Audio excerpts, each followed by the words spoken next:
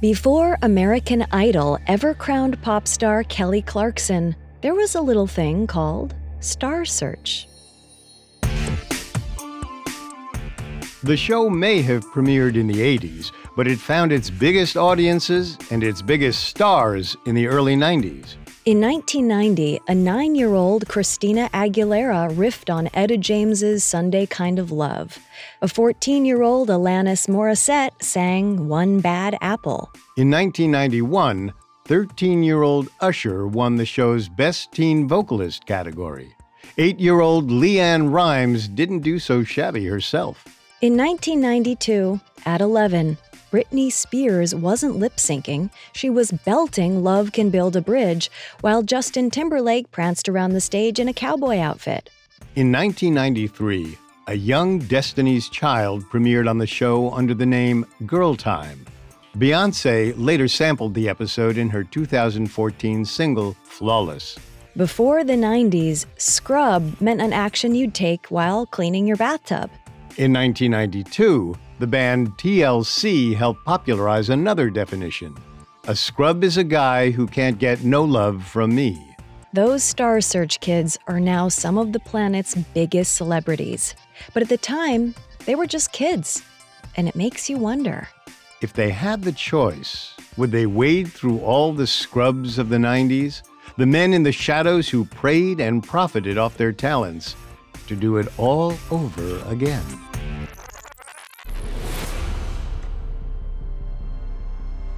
Welcome to The Dark Side Of, a Parcast original, a show where we will delve into the seedy underbelly of pop culture icons and historical events. We aim to expose the ugly truth behind cultural moments and public figures we hold most dear, proving that there is always more to the story than meets the eye. I'm your host, Richard. And I'm Kate. This is our 4th episode on the dark side of the 90s. As every decade brings new challenges, a rosy tint has started to color these bygone years, but all this nostalgia obscures the more unpleasant bits of 90s history. You can find all episodes of The Dark Side Of and all other Parcast originals for free on Spotify or wherever you listen to podcasts. To stream The Dark Side Of for free on Spotify, just open the app, tap Browse, and type The Dark Side Of in the search bar.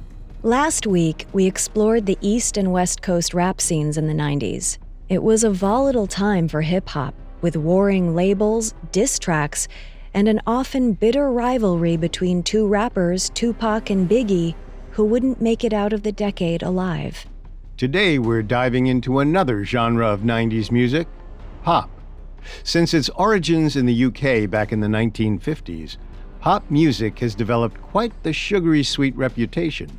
During the 90s, the underbelly of the candy-coated industry was rotting away and endangering its young stars in more ways than one. We'll jump into the dark details right after this. This episode is brought to you by the Inspire Collection by Kalia. Ladies, your workouts are about to get an upgrade. The new Inspire leggings by Kalia are exactly what you want when it comes to activewear. It's their most versatile collection yet. They look good, feel good, and stay put.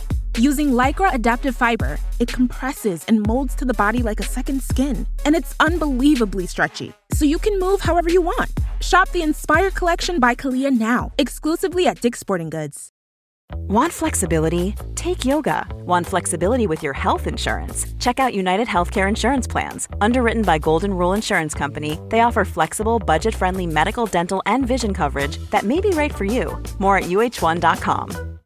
This episode is brought to you by Visit Myrtle Beach. You know what's better than getting away to a beach? Getting together at the beach. Myrtle Beach, South Carolina. They've got over 2,000 restaurants, live music playing all day and night, and endless attractions. This place was made for playing hard and beaching easy. Welcome to 60 miles where you belong. The beach. Myrtle Beach, South Carolina. Plan your trip at visitmyrtlebeach.com. 2018 included new music from Mariah Carey, the Smashing Pumpkins, and the Backstreet Boys. In 2019, Christina Aguilera, Weezer, Snoop Dogg, Mary J. Blige, Beck, and Korn all released records. Between January and June 2020, Pearl Jam, Green Day, 9 Inch Nails, Eminem, and Britney Spears each dropped albums. Which is to say, many of the musical acts that skyrocketed to fame in the 90s are still producing music. But if you've listened to their latest hits, chances are you didn't purchase a physical copy from your local Borders, FYE, Tower Records, or Newberry Comics. On the way, you were likely never tempted by the sweet aroma of your mall's Cinnabon.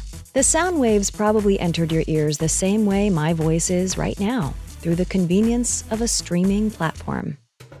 With Napster's arrival in 1999 and other free file sharing services like LimeWire following suit, music piracy crippled the industry at the turn of the 21st century. Streaming platforms are helping bring back growth, but it's still in recovery.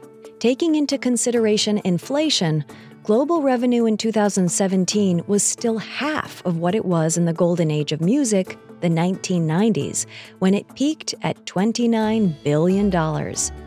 As those dollar signs rained down on the music industry, they inspired greed and exploitation. And at the center of it all was the boy band. Boy bands didn't originate in the 90s. From the 40s through the 70s, the world had barbershop quartets, the Jackson 5, the Osmond Brothers, and New Edition.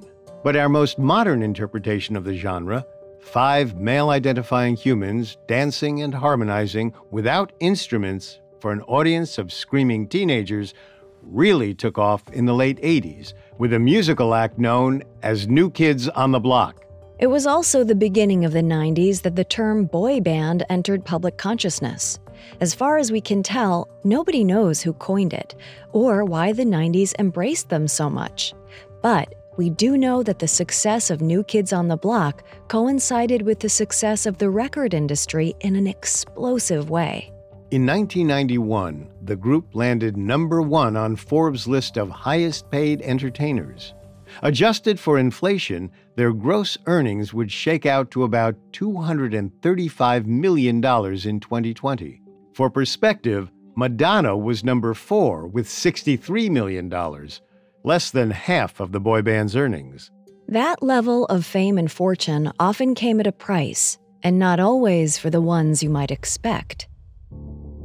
On February 17, 1992, New Kids on the Block were backstage at the Olympic Gymnastics Arena in Seoul, South Korea. The headline act was on their Magic of Summer tour, promoting their latest album, Step by Step. They took the stage, as they always did, to a wave of screams.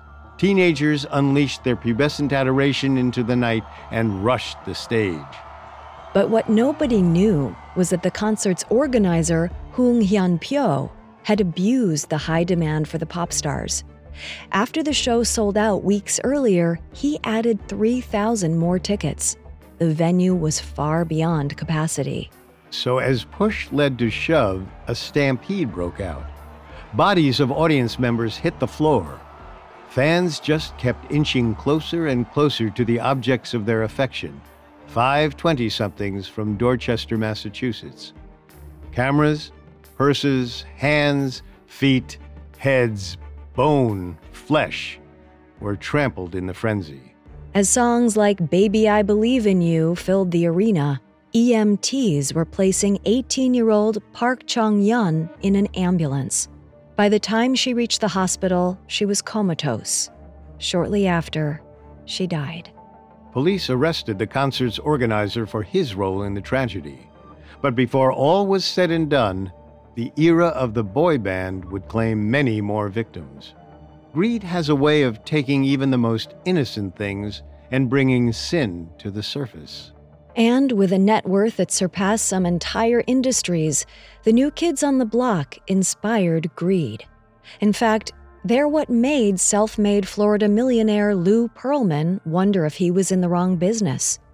He was the owner of Airship International, an aircraft company that specialized in marketing, like you'd find on a blimp. But in 1992, a few months after the concert in South Korea, Pearlman made a career move. He decided to invest in pop music. He launched a company called Transcontinental Records and then held a $3 million talent search to find the next big thing. By April 1993, Perlman had a band. It included singers A.J. McLean, Howie Dorough, Kevin Richardson, Brian Littrell, and Nick Carter.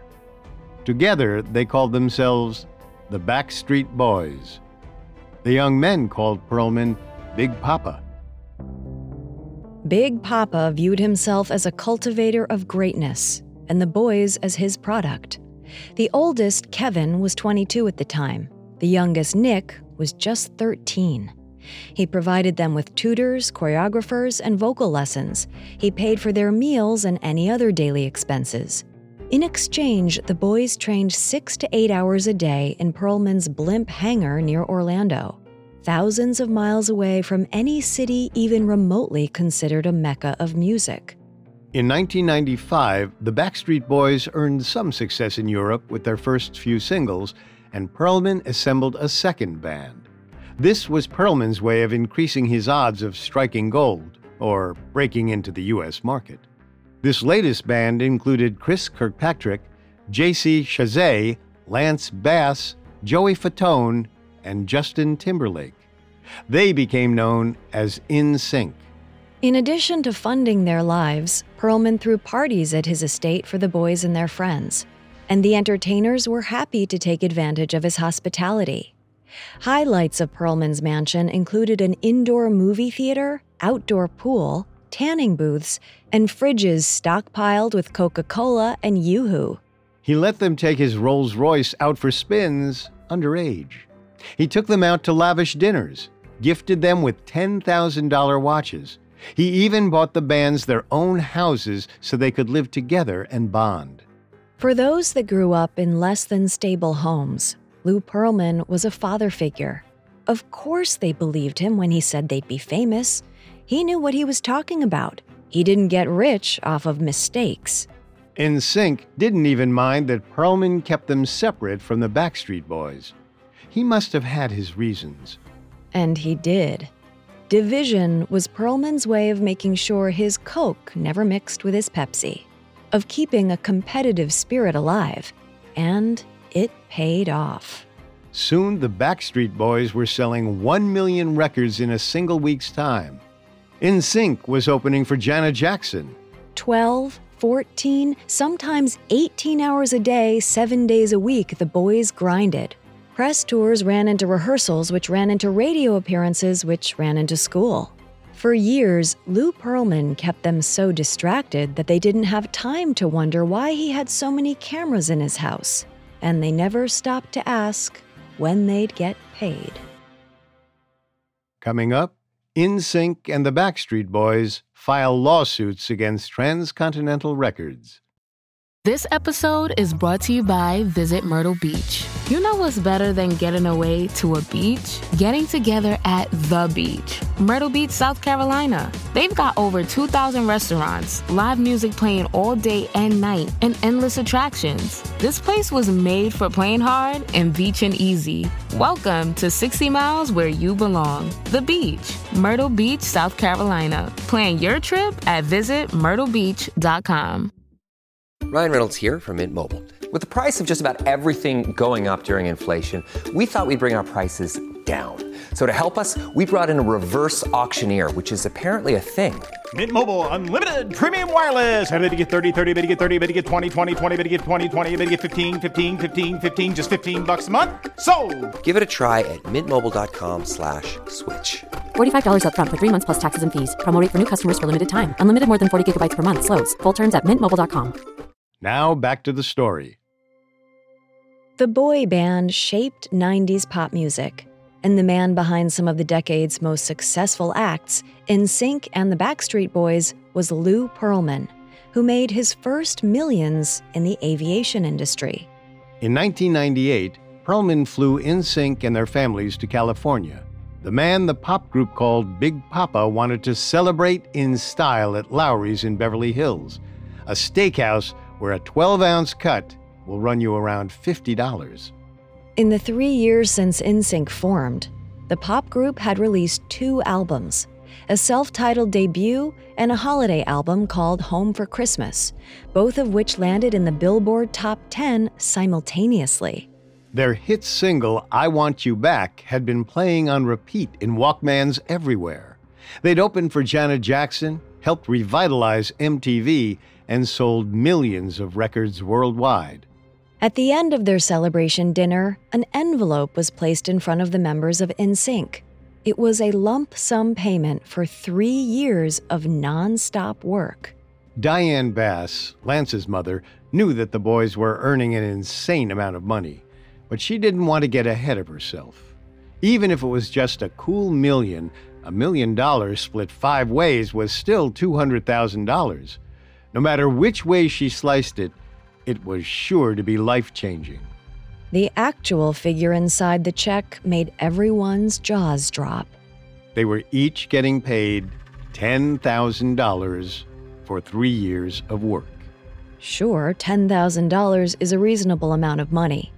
But to put things into perspective, if the members of NSYNC were working standard full-time hours at $5.75 an hour, the minimum wage in California in 1998, before taxes, their checks would have been in the ballpark of around $36,000, more than 3 times the amount they were staring at. Needless to say, Diane Bass had to metaphorically hold down her wine. Everyone was hurt and confused. When Lance returned to his hotel room, he literally tore his check to pieces. As it turned out, Justin, Lance, and the other members of NSYNC weren't the only starving artists in the charts. Their fellow transcontinental boy band, the Backstreet Boys, had also recently gotten the wind knocked out of them. The semi-adolescent heartthrobs had been paid a grand total of $300,000 for 4 years of superstardom. Which, yes, is a bigger number than NSYNC's. But despite any allegiance you may or may not have today, in 1998, the Backstreet Boys were objectively more successful than NSYNC. While selling out stadiums like Radio City Music Hall and the MGM Grand, Nick Carter earned an annual salary around $15,000. Brian Littrell couldn't make his car payments. The entire band struggled to pay rent. Meanwhile, Transcontinental Records had earned $10 million off the Backstreet Boys. There's no need to break down that math. It was $10 million. So, what in the Frosted Tips happened? To put it plainly, Big Papa. Big Papa happened. After their shocking dinner at Lowry's, J.C. Chazet called up his lawyer uncle. The singer with the 4-octave vocal range thought it would be good to have a legal professional comb through the 1993 contract NSYNC had signed with Transcontinental Records. He suspected it might be hitting some sour notes. It was. According to the group's countertenor Chris Kirkpatrick, Chazet's uncle called the contract, quote, one of the worst he'd seen in music history, which is saying something given the general shadiness of the music industry at the time. What exactly made the contract so troubling? 2 reasons: recoupable expenses and a line in the contract that we'll call the 6th member clause. Recoupable expenses are essentially zero-interest loans. They're costs that are fronted by an outside party that are expected to be paid off in full. In the case of NSYNC and the Backstreet Boys, Lou Pearlman was the outside party. What they hadn't understood and what Pearlman never made clear was as part of their contract, nearly every cent of money that Pearlman showered on them without ever asking them needed to be repaid in full. Every dinner, voice lesson, plane ride, hotel, everything had driven them deeper into debt. The boy bands had been paying the entire time. They just didn't know it. As for the 6th member clause, Pearlman convinced both bands to write his name into the contract as their 6th member. He assured it was a measure meant to protect them. In reality, it gave him more of a share of their earnings and provided him with leverage should there ever be creative differences, which inevitably happened. By October 1999, Both bands sued, NSYNC on a technicality. A line in their contract stated that it was voided if Transcontinental didn't sign them to an American label by a certain date. The date had passed, and they were still signed to a German label. So the boys jumped ship for new management and a new record label, Jive Records, which did not go over well. Perlman's response was, quote, "The kids should take a step back and say, how'd I get here? Who took the risk? Who put up all the money? Who's my real Big Papa?" He then retaliated by filing a $150 million lawsuit against the band. Not only did he claim the rights to the name NSYNC, but per the aforementioned clause, Perlman asserted membership in the group. That membership supposedly gave him some agency over creative decisions like which record labels should represent the band. Ultimately, the judge took one look at the 5 young men whose poster hung on his daughter's bedroom wall and decided the chubby, balding 45-year-old Perlman wasn't a member of the pop group sensation NSYNC. But to highlight the hardcore nature of NSYNC fans, devotees literally held prayer circles around the Orlando courthouse. Wearing shirts depicting their favorite members, they asked God to ensure that their beloved pop stars make it through the trial to dance and lip sync once more. Today, we know now that their prayers were answered. NSYNC's next record was a celebration of their newfound freedom. Aptly titled No Strings Attached, the album's lead single sent a message to Perlman and Transcontinental Records. Bye, bye, bye. The Backstreet Boys, on the other hand, were a little less theatrical. After settling out of court, they saved up money to buy Perlman out. It was good of them to treat him with so much respect, whether they wanted to or not, because as it turned out, defrauding the best-selling boy band out of millions was just the tip of Perlman's criminal iceberg. His loathsome behavior started more than a decade earlier. Remember how Perlman was in the aviation industry? How he owned a company called Airship International? Well, it wasn't real. Not really. In the 80s, Perlman purchased a used blimp for something to the tune of $10,000. He then lined it with actual gold and insured the whole thing for $3 million. On what was ostensibly its maiden voyage, the blimp crashed, and Perlman proceeded to collect a cool $2.5 million. Can we say for sure that it was insurance fraud? No. Does Perlman's childhood best friend and common sense say so? They sure do. To be fair, Perlman did later purchase blimps that were used for marketing purposes. That said, he also photographed a miniature model airplane to convince investors his aviation company dealt in planes and private jets. It didn't. All of the private flights the bands went on, they were leased. Oh, and he ran a modeling scam that coerced strangers on the street to purchase expensive photographs of themselves. They were told the portraits and headshots would launch a fabulous and lucrative new career. But the granddaddy of all Perlman's scams was a Ponzi scheme. He used fraudulent paperwork, his salesmanship skills, and the influence of his bands to convince ordinary people to invest their life savings in a company that didn't exist. Continental Airlines Travel Services, Inc. He stole over $300 million from 2,100 plus Americans, most of whom lost everything when Perlman's world came crashing down.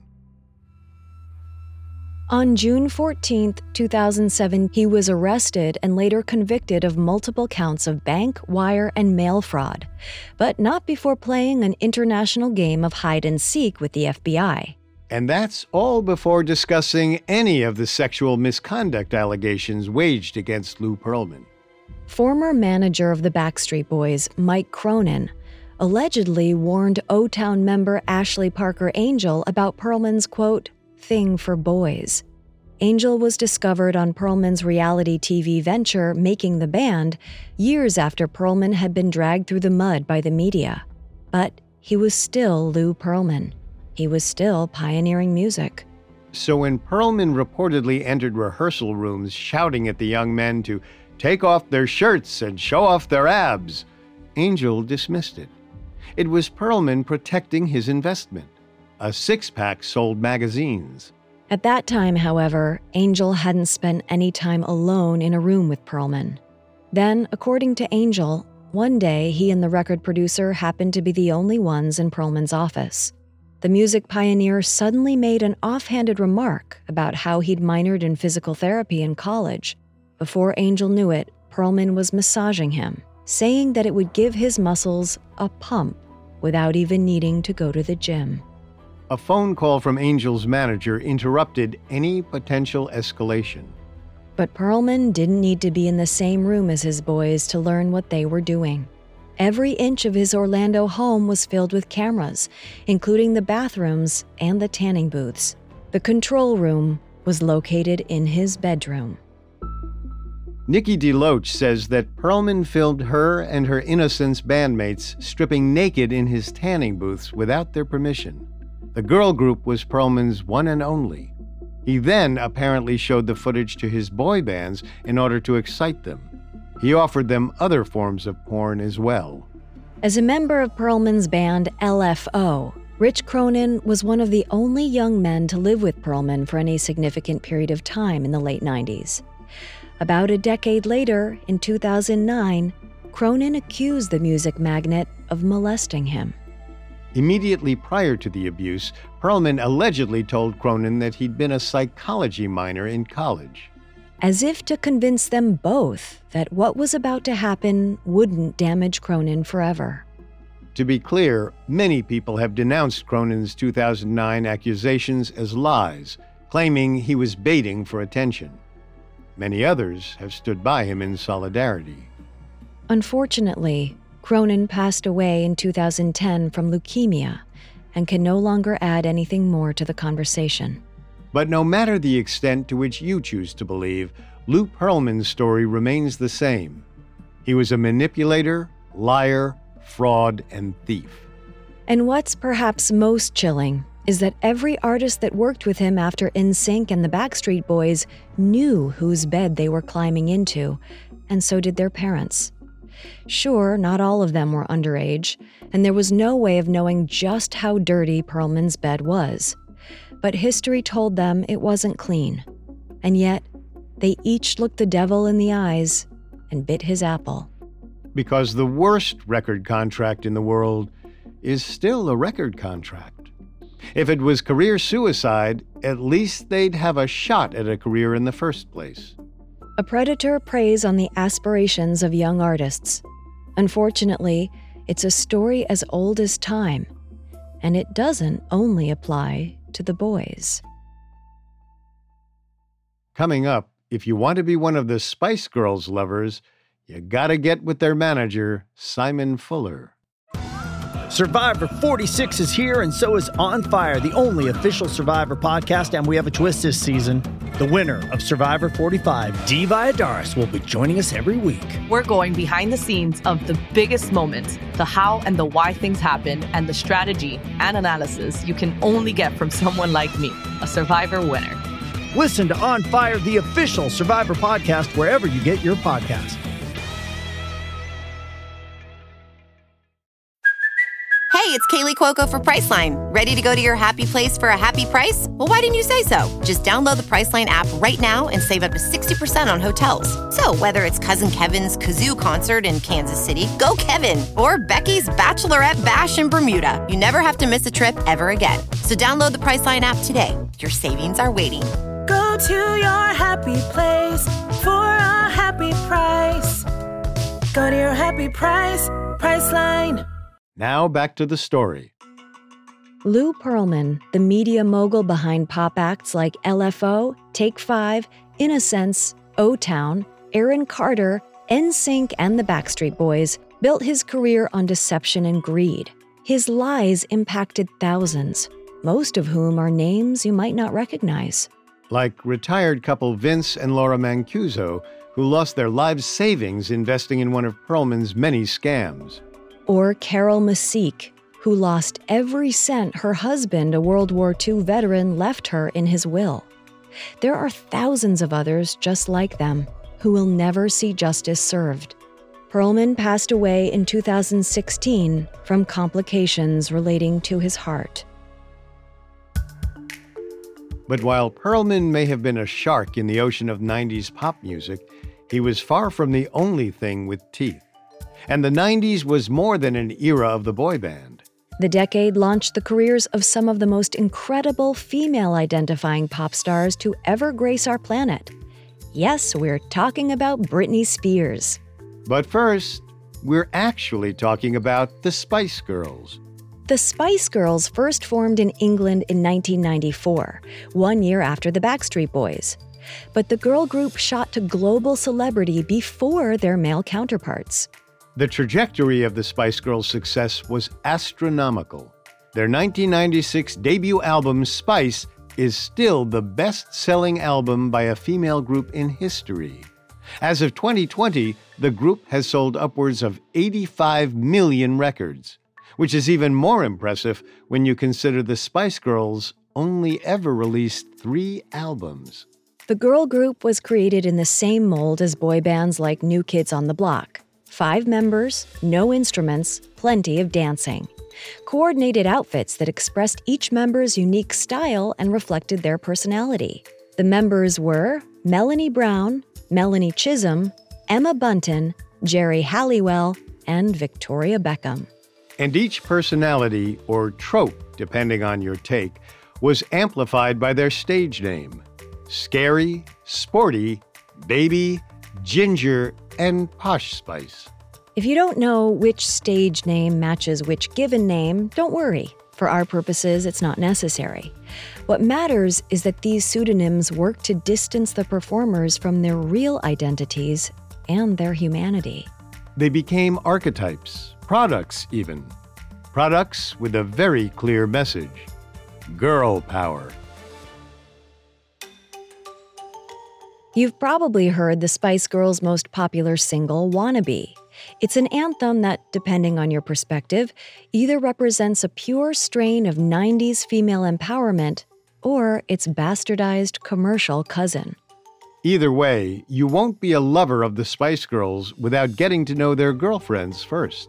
For better or worse, the Spice Girls packaged the feminine mantra of girl power and sold it for a pretty penny. After just 4 years, the part band, part branding and merchandise machine earned a gross income of more than $500 million. But the message they were selling wasn't theirs. The Spice Girls co-opted the phrase girl power from a more radical movement called Riot Girl. That's spelled Riot, Grrrl. And it was born out of Washington State's punk scene as a reaction to growing anti-women sentiment. It was motivated by anger. It called itself a revolution. By comparison, the Spice Girls version of a girl power revolution can feel watered down and ready-made for the masses. Toss in the fact that they were built by a management company run by men, and the message can feel like a scam. In 2016, Shirley Manson, the lead singer of the alternative rock band Garbage, told Vice that she thought the Spice Girls were abhorrent. The opinion was founded upon the fact that none of the young women wrote, produced, or played any instruments, nor did they really sing live. In 2000, Washington Riot Girl band Slater-Kinney wrote a message to groups like the Spice Girls. Over electric guitar and a heavy drum, the lead vocalist Corin Tucker sings, "They took our ideas to their marketing stars. Now I'm spending all my days at girlpower.com, trying to buy back a little piece of me." In many respects, Slater-Kinney has every right to feel slighted. Groups like the Spice Girls got rich by co-opting the Riot Girl roots of bands like Slater-Kinney. That said, packaged as the Spice Girls, girl power reached an audience of millions of women, young and old, worldwide. But as it did, it strayed away from its messaging around the more serious problems women face, like domestic abuse, sexual violence, and rape. What's worth more, true authenticity or reach? Does the global impact of the Spice Girls make up for its watered-down message? Does the confidence an 11-year-old girl feels in her Spice Girls Girl Power Union Jack t-shirt mean any less because its profits line the pockets of men? It's never been cut and dry. Walk into a Brooklyn dive bar touting an unironic love of Taylor Swift, and eyes might roll. Someone might tell you to listen to Dolly Parton if you want real country music. Meanwhile, in another bar in another corner of the world, someone is telling a Dolly fan that Patsy Cline is more authentic than Miss Parton. And as they do, another bargoer might butt in to correct them. They believe true authenticity isn't found on the radio or even on vinyl. It's heard live in the hills of the South. But here's the thing. None of those conversations are about authenticity. Not really. The foil they're providing for authentic isn't inauthentic, it's commercial. They're saying that commercial music is bad, meaning pop music is bad. Taken just one step further, pop stars are bad. Musically speaking, measuring a song's worth on how commercially popular it is would be like measuring the weight of an apple by its color. It's beside the point. The conversation that's happening is about substance, and it's a fair one. It's not hard to make the case that the Spice Girls don't have the most substantive music. But the person responsible for creating the brand of the Spice Girls is a man named Simon Fuller. Fuller also created a little television show called American Idol. The winners of Idol sign a contract that hands Fuller ownership of their names, likenesses, voices, and personal histories in relationship to the show forever. The Spice Girls signed a similar contract. According to Mel B, aka Scary Spice, they literally weren't allowed to sing much of the time. They were dressed, branded, and handed messaging. They were stripped of their ability to even showcase their substance. And they weren't the only ones. In 1998, 16-year-old Britney Spears launched onto the charts with her premiere single, Hit Me Baby One More Time. It was quickly accompanied by a music video featuring the young star biting her lower lip in a tied-up schoolgirl uniform and braided pigtails. As a way to sell pop music, 90s record labels took young women like Britney and hypersexualized them. It's not a mistake that a 23-year-old girl was turned away from auditioning for the Spice Girls for being too old. The younger the girls, the more profitable they were. Yes, sex sells. But the 90s didn't seem to have any moral qualms about selling the sexuality of minors, perceived or otherwise. And as pop stars became products, conversation about their worth became laser-focused on their looks, their bodies, their sex appeal. Meanwhile, stars were forced to answer for anything the public disliked about the money-making industry machine using them as frontwomen. Mothers called Britney Spears a bad influence on young women for her sexuality. What a woman chooses to wear is her choice. How she handles her body is her choice. But she needs agency to make those decisions. And most reports say that Britney has had almost no control over her career or her appearance since she was 16. The struggle for agency and control in pop music wasn't new to the 90s. It was just magnified by the industry's unheard-of profits throughout the decade, magnified so greatly that the cycle is still continuing. In 2007, the whole world watched as Britney Spears struggled to regain control of her appearance and her mental health. In 2014, Kesha fought to gain control of her music, life, and her body from the man who claimed to own her. Things might be getting better, but slowly. In 2019, more than 85% of record labels are still owned by men. We're still watching women in music cry out for help. We'll spare you a quote from Britney's 2000 hit song, Lucky. Instead, maybe check out her appearance on Star Search. She was really good. And she still is. So for heaven's sake, leave Britney and those like her alone.